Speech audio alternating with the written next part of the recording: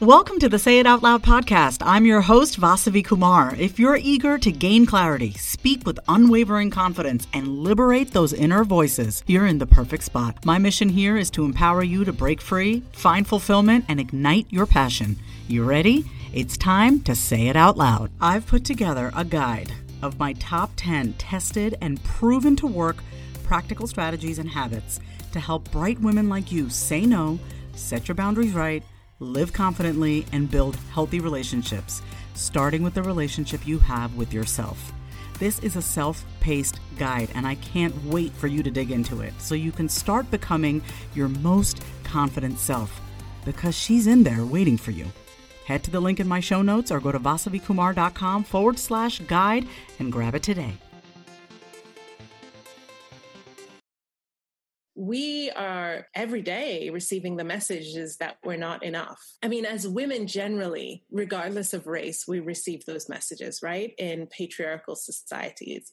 But then on top of that, Black and brown women receive the message that, yes, you're a woman and you're a melanated woman. You're a Black or a brown woman. So you're not at the same level as a white woman. So it's our job to really learn to really affirm and love ourselves, because we're not going to get it from outside of ourselves. We don't live in a society that fully recognizes what Black and brown girl magic is.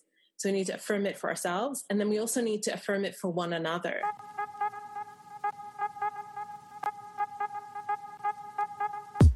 Hey everyone, it's Vasavi Kumar, licensed therapist and your host of the Being Human with Vasavi podcast.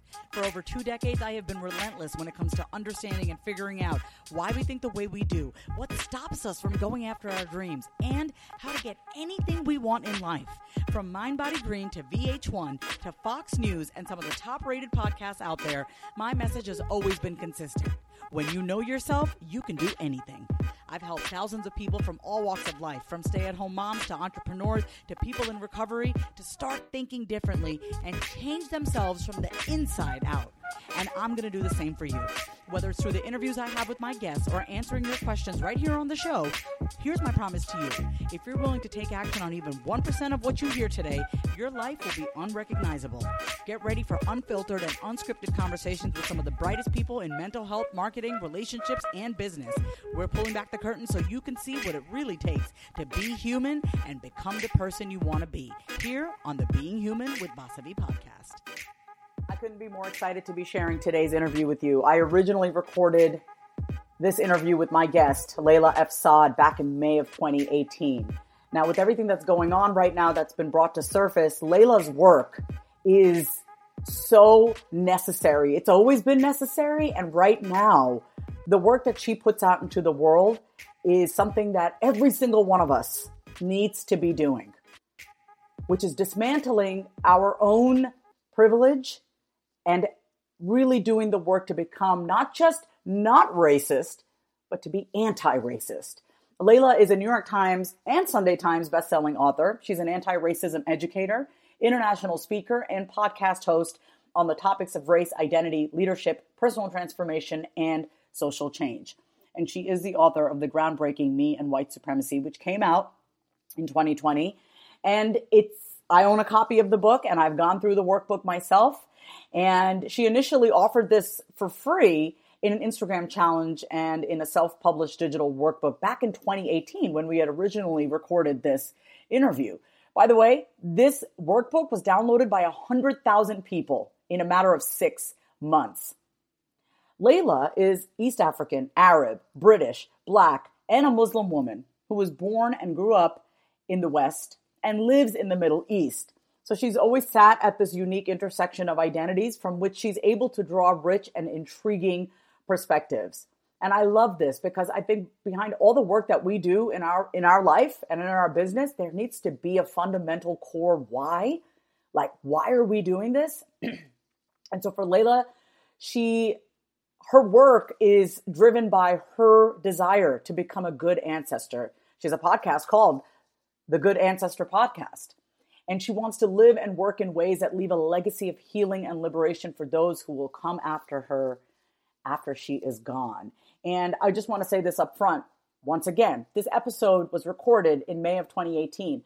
Layla and I will be interviewing a brand new interview coming up, but I reached out to Layla and I was like, Layla, I got to re-release this interview that we did because it is so timely right now. And of course, Layla, being who she is, so extremely gracious and just wanting to get her work out there. And, she knows the importance of her message. She said, go ahead, re-release it. But I just want you all to know that this is just part one. We are going to be having another conversation. We are scheduling our interview for a little bit down the road. She's inundated right now with so many media interviews, with everything that's going on, with the death of George Floyd and our country going through the biggest civil rights movement that it's experienced, or probably in the past 20 years. So I am very, very, very honored to once again be able to share this with you. And if you've been asking yourself, like, well, what do I do? Where do I start? I know that I want to look at myself. I know I want to be able to dismantle my own beliefs and biases, and I don't know where to start.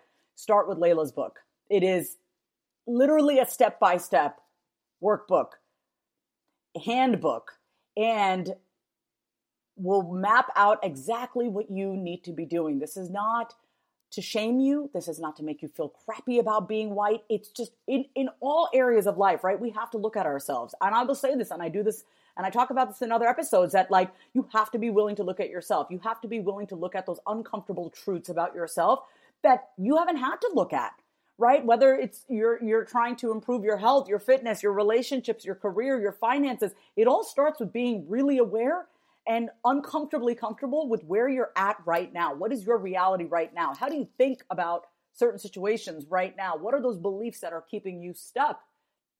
And so without further ado, I cannot wait to be sharing this episode with you. So go ahead, listen, get the book, Me and White Supremacy, if you haven't already, and let's get to work. So Layla, how would you describe who you are? What is it that you do? And why do you do it? Oh, good questions. So I've been thinking a lot lately about Audre Lorde and the way that she defined herself, and she defined herself with so many different labels, and that really calls to me. She defined herself as a writer, poet, mother, lover, warrior, and that feels good to me. I'm a writer, mother, poet, lover, warrior. I'd also include probably a healer. My work, I think, is quite healing. An artist, because I think words and poetry are art.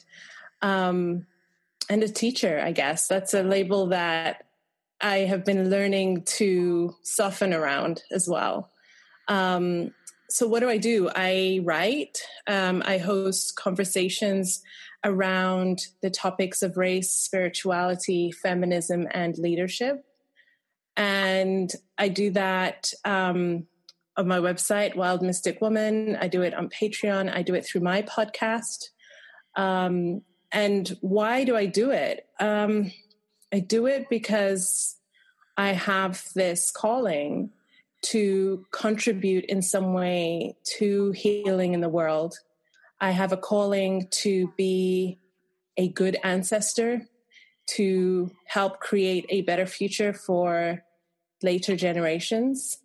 And I do it because my identities and who I am are so tied into all of this that to not do it would feel like chopping one part of myself off from myself, if that makes sense. Yeah, no, it makes total sense just hearing you say that you have a calling. It's not even like, when I hear that, I hear it's not even something that obviously it's something that you want to do, right? But it's also something that you have to do because of who you are, where you your ancestry, and so that's the piece that I was kind of hearing when you said you have a calling. And let me ask you this for the people who are listening who have not yet to experience your beautiful work yet, who do you target in your podcasts and in your writing? Who are you trying to across to? Sorry, go ahead. I would actually say that first and foremost, it's a conversation with myself. Always. Yeah. Always. It's a conversation that begins within. I'm very much a deep thinker, very much very introverted, contemplative type of person. And so these conversations are often conversations I'm having with myself first.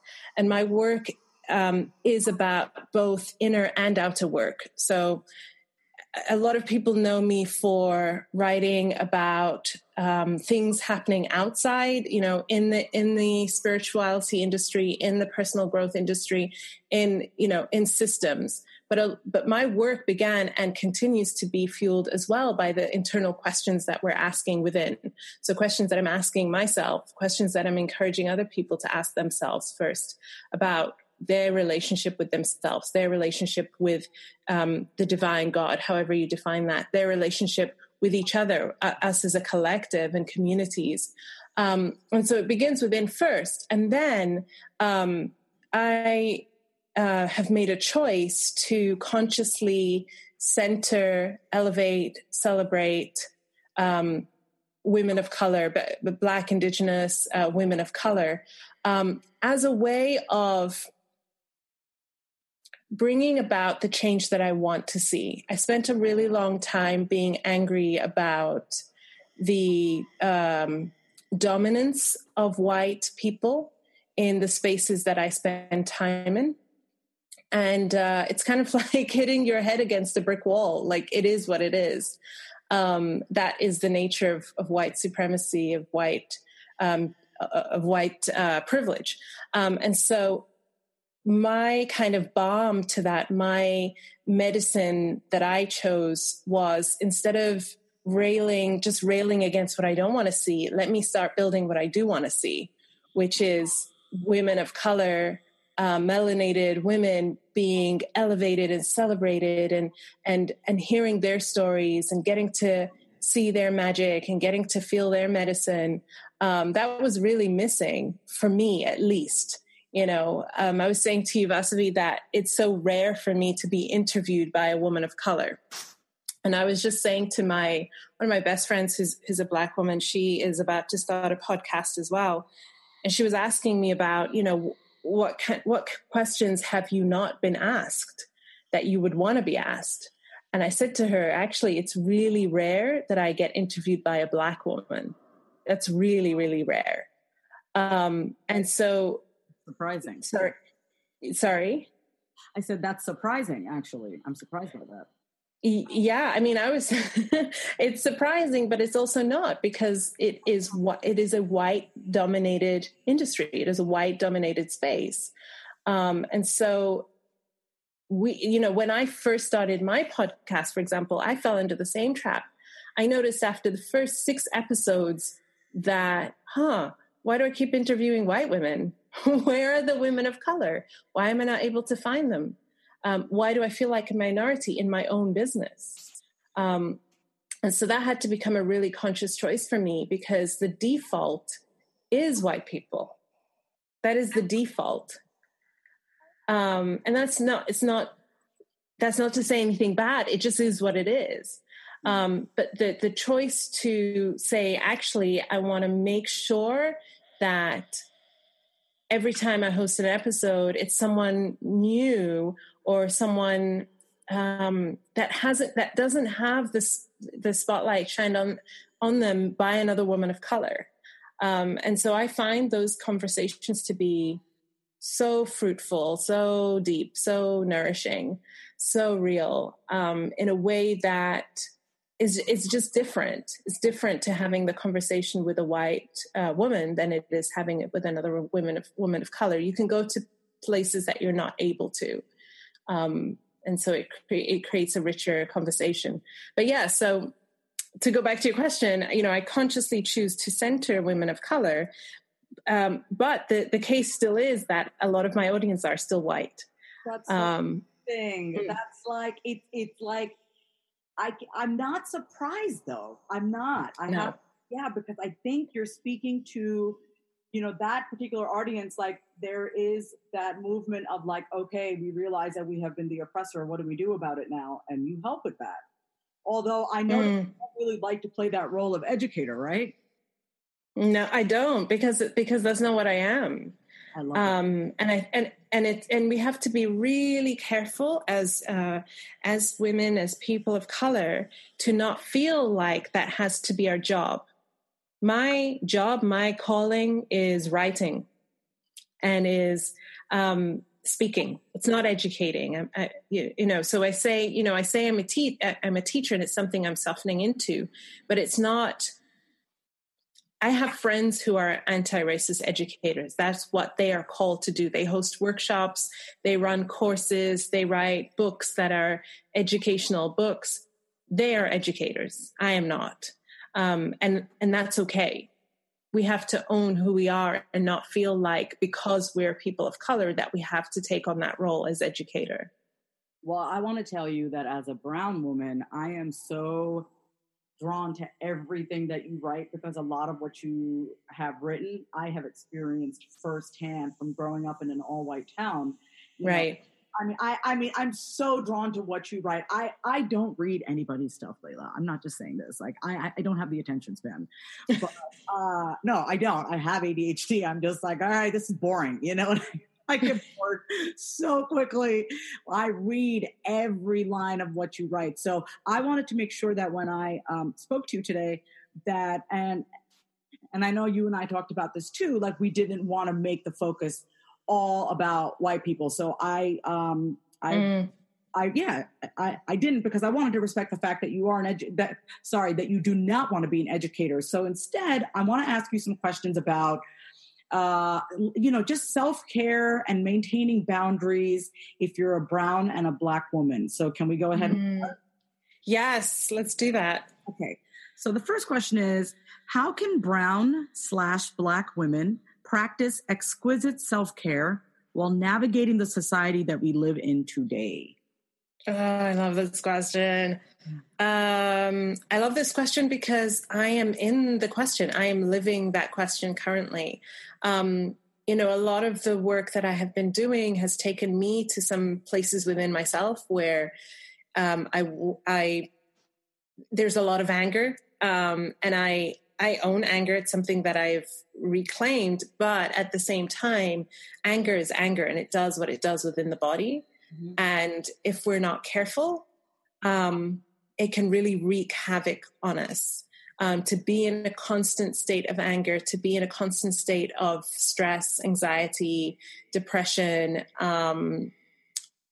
just feeling unsafe, feeling on edge, it will slowly kill us from within. Mm-hmm. And so part of what it means, for me at least, to, I'm constantly thinking about this new world that we're trying to create where white supremacy is dismantled. Like, who do we need to be in order to be ready for that world? How do we need to be showing up now in order that we're ready for that world? And for me, what that looks like is really prioritizing self-care, really being conscious of loving. Like, I got this download the other day that it's like, it's my job to love myself like nobody on this planet can love me.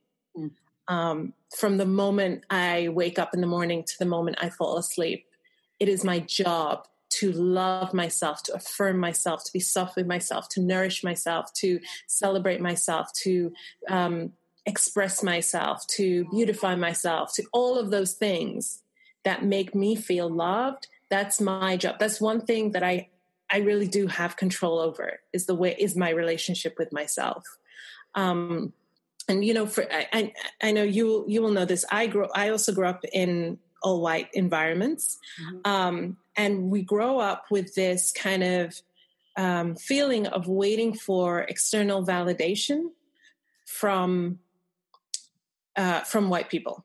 Mm-hmm. I mean, we grow up with wanting external validation from a lot of people, but there is a specific dynamic there that happens where once you get that approval, like you're good, you're set, right? Oh, yeah. And so there's part of the reclamation work for Black and brown women is learning to recenter where you get your validation from, and that it comes from within. It doesn't come from those forces outside of us. And so self-care, self-love is a radical act of resistance. It's a form of activism, like personal activism. And so it's our job to do it like nobody else, because from the moment we are born, when we are growing up, when we are living in these spaces where white is dominant, we are every day receiving the messages that we're not enough. As women generally, regardless of race, we receive those messages, right? In patriarchal societies. Then on top of that, Black and brown women receive the message that, yes, you're a woman and you're a melanated woman. You're a Black or a brown woman. So already you're not at the same level as a white woman. And so it's our job to really learn to really affirm and love ourselves, because we're not going to get it from outside of ourselves. We don't live in a society that fully recognizes what Black and brown girl magic is. So we need to affirm it for ourselves. And then we also need to affirm it for one another. We need to uplift one another, because another way that white supremacy operates is kind of a divide and conquer. Yeah. Right? And so another radical act of resistance is learning to see one another. This is what I love so much about doing my podcast, is that I get to have these conversations, these amazing women. I get to learn from them, and I get to uplift them, and they get to uplift me. And it's just like this beautiful, like Black, brown girl love fest. And so that it's really powerful. It's just, it really, you need to do it like it's your damn job. I love that. It's our job to with the whole radical activism and just self-care. And this is like a quotable, right? Like you have to love yourself like no other from the time you get up until the time you go to bed. And that is difficult, especially when you've been told your whole life, you're different. You're not good looking because you're this color. I mean, I will tell you this. I was made fun of for being hairy because I'm Indian and we're hairy. And I was called Elvis. Like, wow. Do you know what an obsession I have with hair removal, by the way? Right. Even to this day, like, you will never see me with the like upper lip hair. You will never, you know what I mean? And like that stuck with me. Like, obviously I'm like a lot more forgiving with myself if I'm hormonal and I have hair, you know what I mean? But that shit really sticks. Right. So I love what you're doing on your podcast. I love that you're creating a community. Actually, not that you're creating a community. You've already created a community. And so this leads me to my second question. Why is it so important for women of color to have a solid support system? And how do we go about cultivating this? Especially like, I was raised in an all-white town. Like, our family was like one of 3 Indian families. Obviously now that has changed because Indians are everywhere. Like, I speaking for my people, but like, what do you do to cultivate that community? Let's take a quick break. Having been in therapy since the age of 12, I know firsthand just how powerful the process of finding the right therapist is. Going to therapy and talking things out with my therapist has made me happier, clearer, and most importantly, I have a plan for my mental health. I have tools to be able to communicate with others, and also the tools to cope when life gets hard, which it does. So let me ask you a question. Is something interfering with your happiness or preventing you from achieving your goals? Regardless if you have a clinical mental health issue like depression or anxiety, or if you're just a human who lives in this world who is going through a hard time, therapy can give you tools to approach your life in a very different way. And that's why I'm excited to tell you about today's sponsor, BetterHelp. BetterHelp's mission is to make therapy more affordable and more accessible. And this is an important mission because finding a therapist can be really hard, especially when you're limited to the options in your area. BetterHelp is a platform that makes finding a therapist easier because it's online, it's remote, and by filling out a few questions, BetterHelp can match you to a professional therapist in as little as a few days. It's easy to sign up and get get matched with the therapist. There's a link in my description. It's BetterHelp, HELP.com/Vasavi. That's BetterHelp.com/Vasavi. Clicking that link helps support this podcast, but it also gets you 10% off your first month of BetterHelp, so you can connect with the therapist and see if it helps you. And because finding a therapist is a little like dating, if you don't really fit with that therapist, which is a common thing with therapy, you can easily switch to a new therapist at no additional cost without stressing out about insurance, who's in your network, or anything like that. I don't know where I would be without the help of therapy and my therapist, but I do know that life would feel that much harder. So if you're struggling, consider online therapy with BetterHelp. Click the link in the description or visit BetterHelp.com/Vasavi. Thank you again, BetterHelp, for supporting this podcast. Yeah. Oh, so good. So for me, it started, when my journey of awakening, I started realizing everyone around me is white. Like all the people that I would call my closest friends, all the people that I would say inspire me, I look up to, all the people that I have been reaching out to for support through coaching, through spiritual healing, they've all been white. What's that about, right? So the first step for me was I had to really sit with, why am I making that a preference? Like, what is the unconscious bias within me, the internalized oppression within me that thinks that white is better or white is more valuable or more worthy of my time, my attention, my money? And then it goes back to, again, making that conscious choice to start expanding who is in your network, to start reaching out and making connections with people that you see. I'm highly introverted, so I can get that this is very uncomfortable and awkward. Very it's not my natural tempo. But we really have to reach across, when you see that woman of color out there, don't think, well, maybe she doesn't want to connect with me. Like, take a chance. Yeah. I made a friend. I joined a course last year, and it was like a priestess course, and it was led by a white woman, and it was a really good course. Like, I joined it, but it was before my kind of awakening. I was kind of midway there. But the reason that I wanted to join the course was two reasons. She seemed to be making a real effort to be at least more intersectional when it came to gender and sexuality, because she herself was a queer woman. Mm-hmm. And when I looked at kind of the teachers, there were a few more teachers of color in there and a few people of color in there. So I joined the course, and then there was another woman of color there, and we didn't really have a conversation. But then as I began to wake up more to kind of race and white supremacy, I kind of was on my own journey. So I was like, I don't really feel like participating in this course. I kind of dropped out. And at the same time, so did one of the other women of color. But she reached out to me and said, hey, we were in this course together.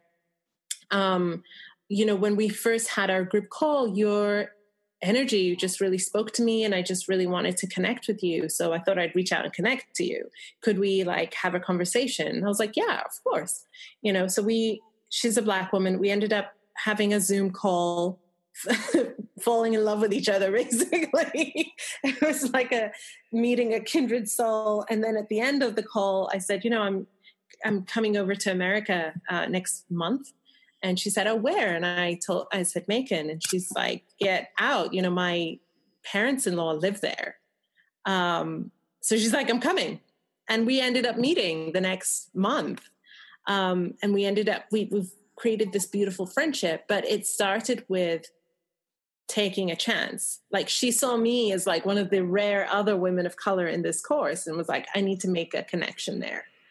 And so we have to work against the internal biases that allow us to go to the default position, which says white, and actually reach out to those women of color that we're seeing, and start building connections with each other. And that doesn't mean every Black woman or brown woman out there is like amazing and you're going to be best friends with them and, you know, you're going to have something in common with them just because they are a woman of color.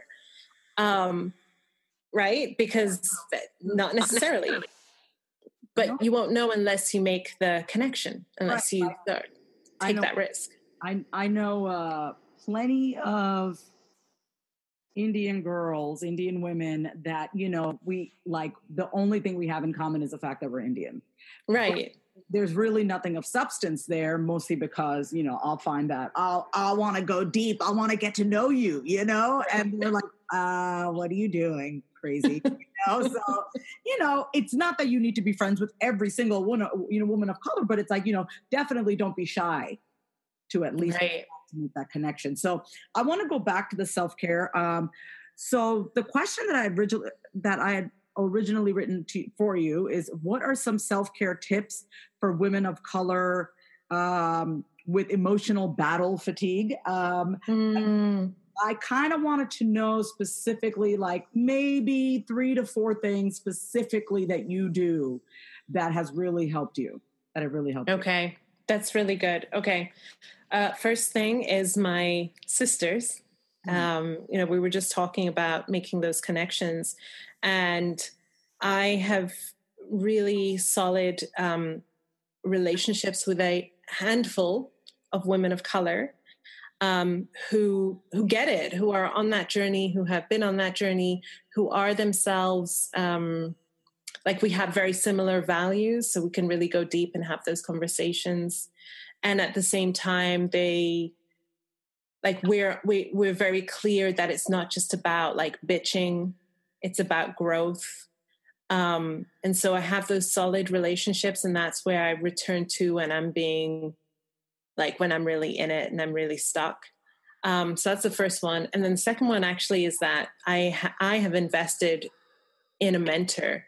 And that it had been a really long time since I had worked with anyone,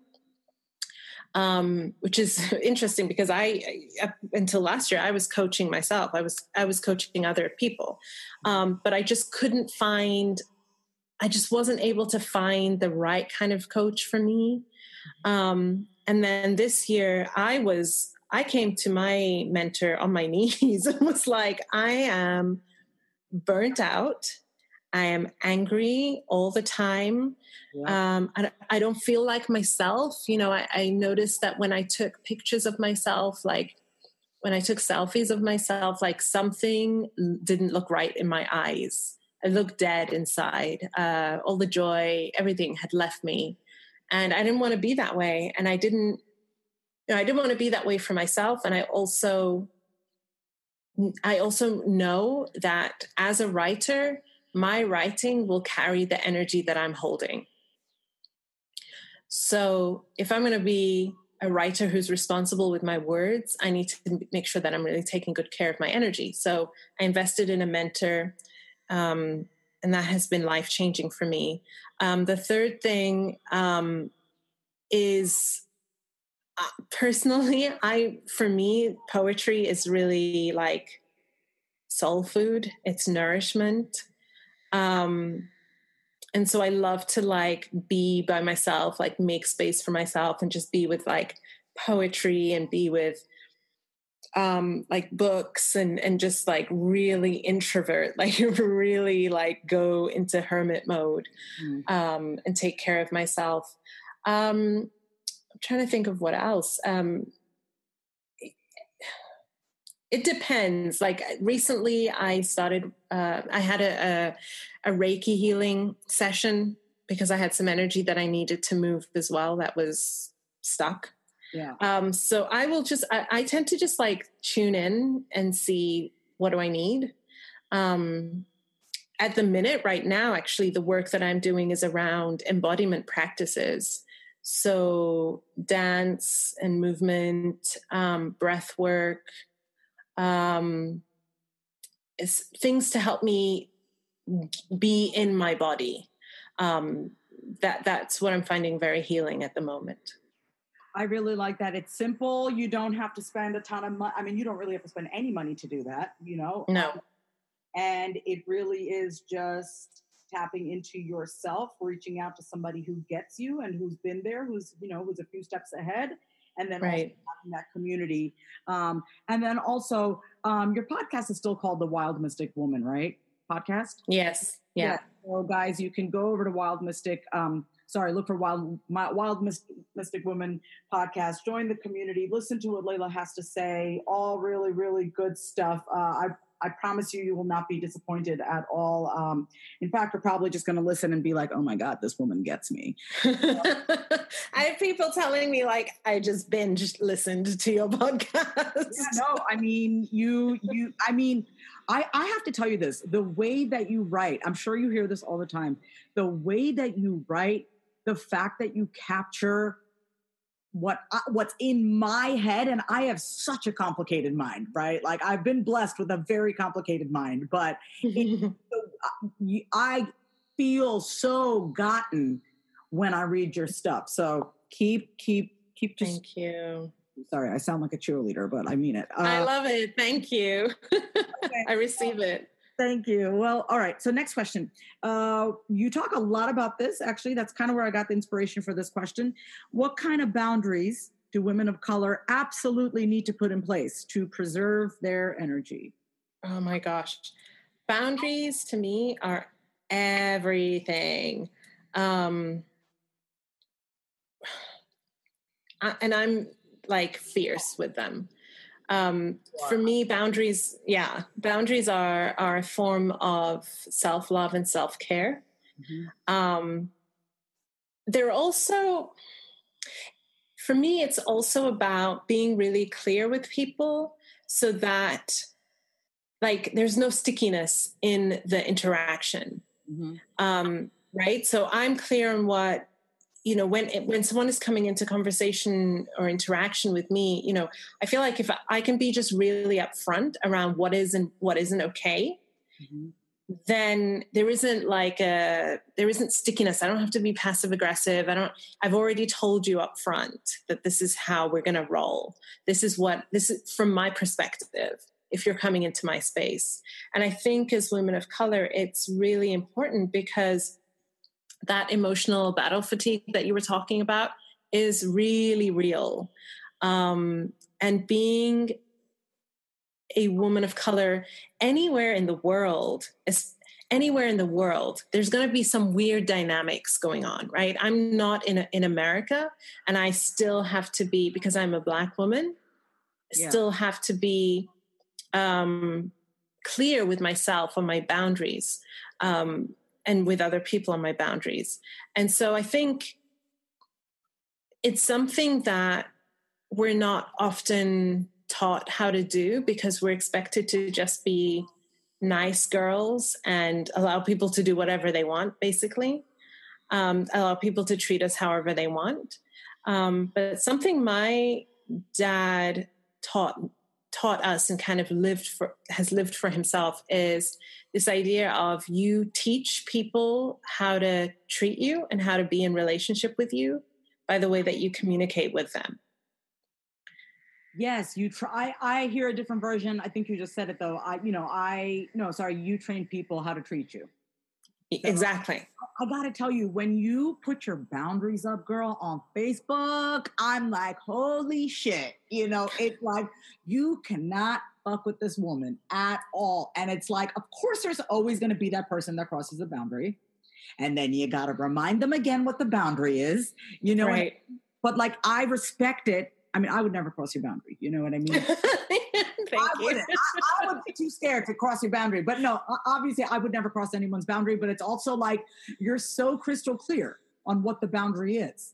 Do you know what I mean? It's like only wouldn't be able to understand that. Sorry. It's willful, I think, when people cross that boundary, because it's often like they're testing me to see if I mean it. And I'm like, yeah, no, I mean it. And you don't have to be rude about upholding your boundaries. I'm not rude with it, but I don't need to make excuses for it. I don't need to over explain myself. And there have been times where specifically, I'll give people who are listening an example. I posted an article on Instagram. A friend wrote an article. She's a Black woman. She wrote an article about why she was breaking up with intersectional feminism, because she just doesn't feel like it really centers herself as a Black woman. And the article really spoke to me. She also quoted one of something from my writings in the article as well. So I shared it on Instagram with a specific guideline that white people were not to comment on this post. Now, maybe I needed to explain why they needed to not comment. I felt like it was pretty obvious. This isn't something that requires the white gaze. It's the story of a Black woman saying she feels intersectional feminism is actually just white feminism, and it doesn't serve her as a Black woman, and that's why she's breaking up with it. We don't need white opinions on that.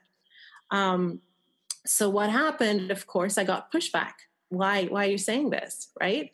Next thing I know, the post has been reported to Instagram, and it's been removed by Instagram as being a violation of their community standards. Now, this isn't the first time this has happened to me. That was probably the 11th, 12th, 13th time it had happened to me. But it's this like expectation that white people get to take up space anywhere all the time. Yes. And when a Black woman or a brown woman says, no, actually, in my space around these specific conversations, you don't get to take up space. This isn't for you. That is very confronting to whiteness. And white people who have done their work get it, right? White people who understand what racism is, what white supremacy is, what the white gaze is, they get it. They're just like, yes, of course. I don't need to comment here. I don't need to intrude into this space. But those who haven't don't get it. And what they see it as is a kind of like a reverse racism situation where they are being excluded because of the color of their skin, that it's about me hating white people. I had a comment recently from a white woman that said, every time I encounter you, like this question comes up for me. And she prefaced this with saying, like, I really respect you. I like your work. I follow your work. But, like, do you even want a connection with white women? And I thought, isn't that a thing? You're a complete stranger to me. And yet you feel it's okay to come into my space. And because you don't like the way that I uphold my boundaries, you've made up a story in your mind that I hate white women. When that isn't what this is about at all. Me loving myself and honoring myself and having strong boundaries for myself as a Black woman does not equal hating white women. Yeah, and that's that, wait a minute, what about, okay, sorry, I'm like the immature one, but it's like, wait a minute, why can't I say something? Like, I mean, that's what I get. These are the comments that I get. That's how I see it completely, and you don't have to be the one to say it. I'll say it, but if that's what you and I get it as well, because there's a certain part of it that is our collective wounding as women, where we feel like, where we have experienced, where we know in our body, in our bones as women, that we have been excluded, marginalized, made small, our voices have been restricted. That is true regardless of race. But white women need to understand that in the specific interactions between women of color and white women, there is also an oppressor-oppressed relationship there as well. White women are the oppressed, but they're also the oppressors. And so in the same way that they don't want to be silenced by men, they have to understand that we don't want to be silenced by them. We don't want to be restricted in our self-expressions by them. And so it's very interesting to me that when a Black or brown woman is very sure of herself, very confident in herself, very unapologetic, that is read as she hates white women. when the two they're not related. Yeah. And I think that's what we fear as women of color in upholding boundaries, is this idea of being called a bitch, basically, of being called the angry Black or brown woman. Yep. I think we need to lean into that, because we get to name and define ourselves. We don't have to be named and defined by what the white gaze says we are. That when they see us passionate, when they see us unapologetic, when they see us strong, that reads to them as bitch, angry, whatever. It's like, no, actually it's confidence. Actually it's self-love. Actually it's self-care. Actually it's, I center myself. That's why. And so it's learning how to have and uphold good boundaries is a really, again, it's a really radical act of self-love as melanated women. So let me ask you this. I know we're wrapping up here. You have no problem speaking up. You don't. And honestly, that's why I reached out, and I was like, oh my God, I just can't wait to hear you talk. In this day and age, why is it imperative for women of color to speak up, lean into the conversation rather than shy away from, seemingly uncomfortable conversations? By the way, I don't think conversations are uncomfortable at all. I just have to say that. I just think you're a very unapologetic person, though. You're very comfortable in yourself. Nothing's uncomfortable. It's more uncomfortable if we don't talk about it. Like that was me as a child, like always wanted to call out the elephant in the room. So I'll just repeat that again. In this day and age, why is it imperative for women of color to speak up and lean in rather than shy away from uncomfortable conversations? So here's the thing. I actually don't think women of color need to if they don't want to. Like if they're just happy doing their thing, like do your thing. You don't have to. This isn't a responsibility you have. Like racism isn't the responsibility of women of color to bring to the table. It's the responsibility of white people to confront and deal with. But what I do think is our invitation is to really learn how to own all of who we are as women of color. And so not to erase our own race, right? I wrote this article about, it was called, I Built a White Feminist Temple and Now I'm Tearing It Down. And it was this article about how basically I'd spent all this time building this business, not realizing that everyone else in my business, my clients, my podcast guests, my readers, everyone else was white, basically. And I was the minority. And so what I made the conscious choice to do was to tear that temple down and rebuild it in a way that had values that were Black feminist, that were intersectional, that were womanist. And so in doing that, that will lead to conversations around race and justice, right? And so I think that happens just simply because our identities are political. The minute you begin to see yourself as a Black woman and not as just a woman, you kind of can't close your eyes to it anymore. And so it does become a political justice oriented conversation. But the extent to which each one of us wants to lean into that, feels called to host those conversations publicly, I think that is really something we need to decide for ourselves individually. I have friends who are Black women, and we have these conversations privately, but they're not called to talk about these things in the way that I do, but they really support me behind the scenes, like really support me so that I'm able to do what I'm able to do. Yeah. And so I think we part of honoring ourselves as women of color is listening to how we are being called to show up and honoring that, not feeling like, oh, I need to show up like Layla, I need to show up like Vasavi, you don't have to. If that's not what calls to you, don't. But if it does, go for it. If it's like, oh, finally, yes, I'm ready to have these conversations, own it, step up, say it. Nobody's going to be able to say it the way that you're able to say it. Nobody's going to be able to say it to the people who are listening to you, you've had their ear all this time. They're going to listen to you in a way that they might not listen to a complete stranger. And so go, really lean in there if that's what you're being called to do. But just know that it's not your responsibility if you don't want to.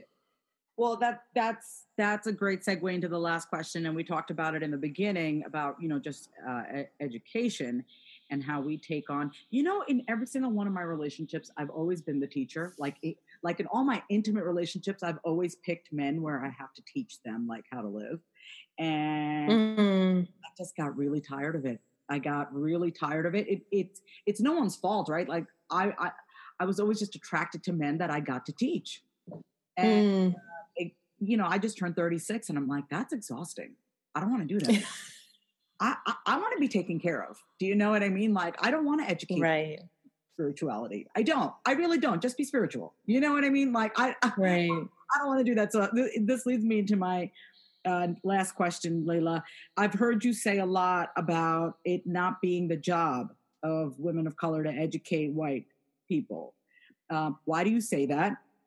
And what can women of color do instead? Is there anything that they can do, or should we just not engage in conversation? If a white person's like, well, tell me how slavery has anything to do with the, current state of affairs in our country. Do you know what I mean? Like, so, what do you say?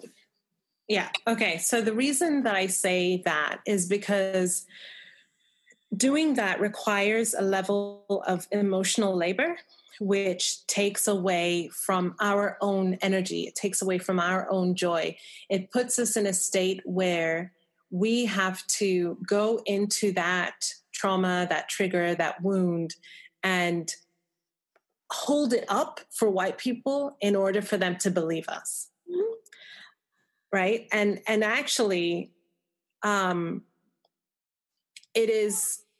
it's cruel to say, hey, I know that you're living with this oppression daily, but on top of that, I also want you to break it down for me into bite-sized chunks, create a curriculum for me and explain everything to me, and also answer any questions that I might have around this specifically in my life. So what that does is that puts you into a state of stress and having to give free educational, emotional labor. It takes away from what you were going to do. Whatever your plan was for the day has gone out the window the minute you say yes, unconsciously or unintentionally. If you were maybe your plan was to go out and write a poem that day, or your plan that day was to go work on your website, or your plan was to spend time with your kids and have a really great day, you're now in a state of stress, of anger, of exhaustion, because you just spent all this time answering these questions around things that are actually affecting you in a really negative way. And so that's why it's not the job of people of color. In fact, it's not the job of anyone who is what's the terminology that I want to use? It's not the job, for example, of a lesbian person to explain to a straight person how they're oppressed. It's not the job of a disabled person to explain to an able-bodied person how they are oppressed. It's never the job of the person who is oppressed to explain to the oppressor, because it comes at the cost of their own life force energy. It comes at the cost of their own joy, time, everything that would fill them up gets drained out. And so this is why it's really important, if white people are wanting that education, to actually go and take classes, read books, listen to podcasts, go out and do that educational work, do the legwork yourself. I wrote two pieces last year. that were viral, that I need to talk to spiritual white women about white supremacy, part 1 and part 2. And at the end of part 2, there was like this list of resources, you know, podcasts, courses, like people to follow, books to read, et cetera, that was like, okay, you've been asking me for kind of a list of resources. Here they are. And yet I still get questions of like, but can you just explain this to me? Right. And so it becomes like, so at what point does it stop then? So can I say, yeah, go ahead. Ask you a question just to play devil's advocate, not like I agree with you. So what if I'm in conversation with somebody and I don't mind educating them? Then that's fine. See, the difference is when it's an intentional choice, and that, you know, you have to know what saying yes actually means for you. Right. And so you have to know that, yes, you know what? I feel like saying yes because this person is someone I value, or I feel like they're really open to listening, or I feel safe with them and they're not going to use like racist microaggressions against me. I feel very well resourced. I feel very grounded. I feel like I have an overflow to give from. You know, when I'm in that space, like when I'm feeling filled up, I'm much more open to those kind of questions. And so it for me, it's all about making it an intentional choice. It's not, no, never, don't ever ask me, right? But it's like, you need to understand, as the person who's asking needs to understand what the asking would entail for me. Yeah. Right. They need to understand that it's not just like, I'm an encyclopedia because I'm a Black woman, open it up anywhere, ask any question that you might have. Right. I get questions like, strangers will like send me questions. So what do you think about like kimonos? Is wearing kimonos cultural appropriation? It's like, I don't know you. you just like dipped into me like I'm Google, right? Yes. And you're dipped into me like I'm Google. That is great. Right. And I will say google.com when they ask me if I feel like answering. Sometimes I just don't answer because I got to tell you where I got to put my boundary, Layla. Something like if I hear something saying, you know, if I hear someone, you know, a white person saying something like completely racist, I still have to jump in and say something because I cannot sit with the cruelty of what I'm hearing. That does exhaust me, by the way. It does, because I put my full energy into being like, no, that is not just. So I struggled with like, do I sit by and not say anything? Because you know me and my mouth. I'm not going to just sit by and just listen to you talk like an asshole. You know what I mean? Or do I jump in and say something? I've always struggled this one. 9 times out of 10, I will always say something. Always. The instance that I won't say something is because I literally don't have any energy to say anything.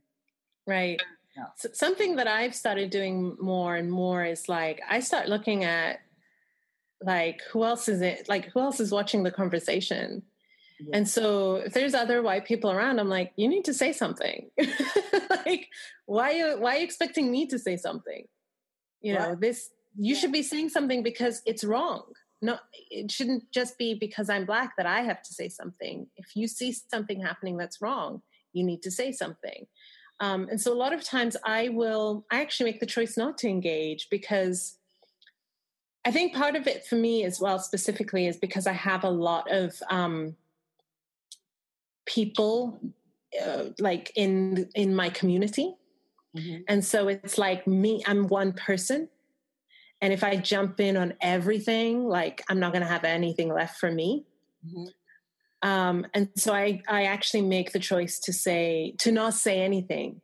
And I always get myself in trouble in terms of like how I feel afterwards if I jump in without having checked in with myself first. And that checking in is like, do I have the energy for this? Like, do I have the time for this? Am I well equipped to do this right now? Yeah. Because it can like spiral really fast. And, in my Instagram community, for example, I've seen other Black women jump in and I have to tell them, like, just take care of yourself. You don't have to engage here. You don't have to engage here. Go take care of yourself. Focus on yourself. Take care of your energy. Put yourself first. Let the other white people here, let the allies step in and say something. And if it starts going, when it's in my space, it's different. Right? Like in my space, it's like coming into my house. If you're coming onto my page, you're coming to my space, like I get to say what the rules are. It's not a public forum. It's my space. Right? So if you don't want to respect what those rules are, then I will ask you to leave. I will ask you to first stop talking. And if you don't stop, then I will ask you to leave. And if you don't leave, then I will block you. Yeah. Right? It's like a escalation process that happens there. Right. But when it's in my space, I can control what's going on. If I'm going into someone else's space, I really have to be mindful of why do I feel like I need to say anything? Am I grounded enough to say what I want to say the way that I want to say it without regrets? And I've had a situation recently where I jumped into a conversation where I should not have jumped in because I was mad about something else that had happened, and I'd already had another situation happen with this person. But I jumped in against my own judgment, and it had repercussions because I wasn't responsible with my words. I wasn't responsible with my energy. Other people got hurt because I wasn't clear on my intentions. And so it makes me be very like, oh, there's a lesson. Like, you don't have to be guns blazing all the time. You don't have to jump in on everything all the time. And is there a better way? Like, you don't have to be like, not choosing to engage doesn't mean that you're just silent. It just means what would be a better way for me to create what it is that I'm wanting instead of this. And I think that's good because, not saying anything doesn't mean that you're giving up or that you're agreeing. It just means that you're choosing to conserve your energy and channel it in better ways. Because Vasavi, like, white supremacy is like works around the clock. Like, it works overtime. Yeah, it does. So you engaging in that one conversation, spending all your energy, and the next thing you know, the next day, another situation comes around and you don't have any energy left. There's also a way to be about it. You know what I mean? As long as, like, I'm very passionate when I speak. I've learned how to harness my energy a little bit better. I think as I've gotten older, I'm just like, I don't need to go balls to the wall every time. Mm-hmm. Point, and that's something that I think has come with me getting older, me just going through a lot of stuff in the past year. I just don't want to.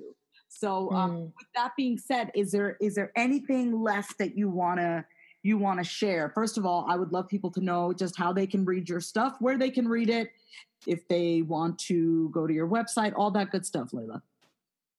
Okay. I think that, so I'll say the last thing that I want to leave people with, which is, especially the brown and Black people who are listening, the Indigenous people who are listening, is I want to celebrate you, and I want you to celebrate yourself, and I want you to own fully who you are, whatever your work is, whatever your expression is. Like, you don't have to fit into anyone's box of what it means to be a Black woman, a brown woman, an Indigenous woman. You be your own expression of that. I have, like, because of the topics that I write about, one of the labels that I often get defined as is an activist. And I have to be constantly reminding people I'm not an activist. Just because I'm Black and woman and I speak about race, that doesn't automatically make me an activist. The activists are on the front lines doing community organizing and rallies and protest. That to me is what an activist is. I'm not that. And so we get to define ourselves, and we get to define what our expression is. We don't fit into like one monolithic, like, version of what it means to be Black or brown or Indigenous. We get to be our own expressions of that. So fully own it. whatever that looks like for you. Where people can find my work, you can find me at wildmysticwoman.com. And that's where a lot of my long form essays are. You can also find me, and that's also where you'll find my podcast, and you'll also find the podcast on Apple iTunes. It's the Wild Mystic Woman podcast. You can also find me on Patreon, and it's patreon.com/Layla Saad. And that's where I share shorter pieces and kind of more what I'm processing, what I'm working through. They're not kind of long form essays. They're more down to earth kind of pieces. And where else? And you can find me on Instagram. I actually just deleted my Facebook account, I think 2 days ago. Wait a minute. I saw you write something about that. Is that over? It's gone. I needed space. It was about energy, where my energy was going and how my energy was feeling. And so I was like, I don't have to be here. Like, why do I need to keep coming back to this place where my energy doesn't feel right anymore here? Yeah. So I temporarily disabled my account. I don't have a plan of if or when I'll be back. If or when it feels good, then I will. Mm-hmm. But I'm not on Facebook anymore. But I am on Instagram. And you can find me there at Wild Mystic Woman. Which is way better anyway. Yes. I'm not a Instagram person anyway. I just feel I have thought about that. In fact, I think it's like 2 weeks until it completely goes away, right? So what's that? When you deactivate your account, they don't delete it for like another. No, it's not deleted. It's just hidden. You just can't find it. If I log back into Facebook, it will reactivate it. That's a really good idea. Mm. That is a very good idea. I'm glad that you did that for yourself. Yeah, it feels really good. It's interesting because I actually deactivated my Instagram account a couple of months ago. And that was something I needed to do as well because people were not respecting my boundaries. And like I said, I had a lot of anger at that time. And that was when I shut everything down. It was like, I need to work with a mentor. And so having done that healing work, I'm like, I'm ready to hold that kind of energy now. And I'm really grateful. I mean, the people who are there in my community there are largely respectful and understand that it's not just a space you're coming into. There's this kind of like thing on social media, I think, where we think that it's just like we can just comment, we can just say whatever, like it's a public forum. But to me, it's like you're going into someone's house and then just like coming in with your muddy shoes, kicking things around and expecting that you can just do whatever. And in my house, shoes off when you come in. So exactly, ours too. So that's what I'm trying to cultivate is a space where it's an intentional space. It's a sacred, intentional space, and we have to be mindful of what the power and privilege dynamics are. And we have to be mindful that it's, especially for the white people who are following there, that is in and of itself, they are getting a free education there. Thank you so much, Layla, for being on today's episode of the Being Human with Vasavi podcast. Listen up, y'all. If anything that Layla said to you and shared in this interview resonated with you, and you're wondering what's the next step, the next best step is to get her book, Me and White Supremacy. You can find it everywhere where books are sold. If you want to head to my website at vasavikumar.com/resources, you can find her book there. But get her book, do the work, start dismantling those beliefs, take care of yourself in the process. This is not an opportunity for you to beat yourself up. It's an opportunity to go within and really understand how you think, how you speak, and how you show up. Thank you so much for listening to today's episode on the Being Human with Vasavi podcast. For even more inspiration, motivation, and no BS advice on how to get anything you want in life, book a call with me over at vasavikumar.com. If you love today's episode, be sure to screenshot it and tag me at Higher Vasavi, HIGHER Vasavi.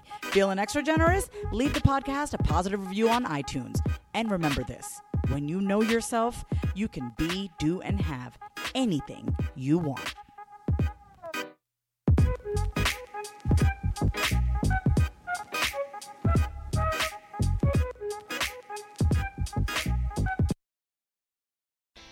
If you love today's episode, then say it out loud.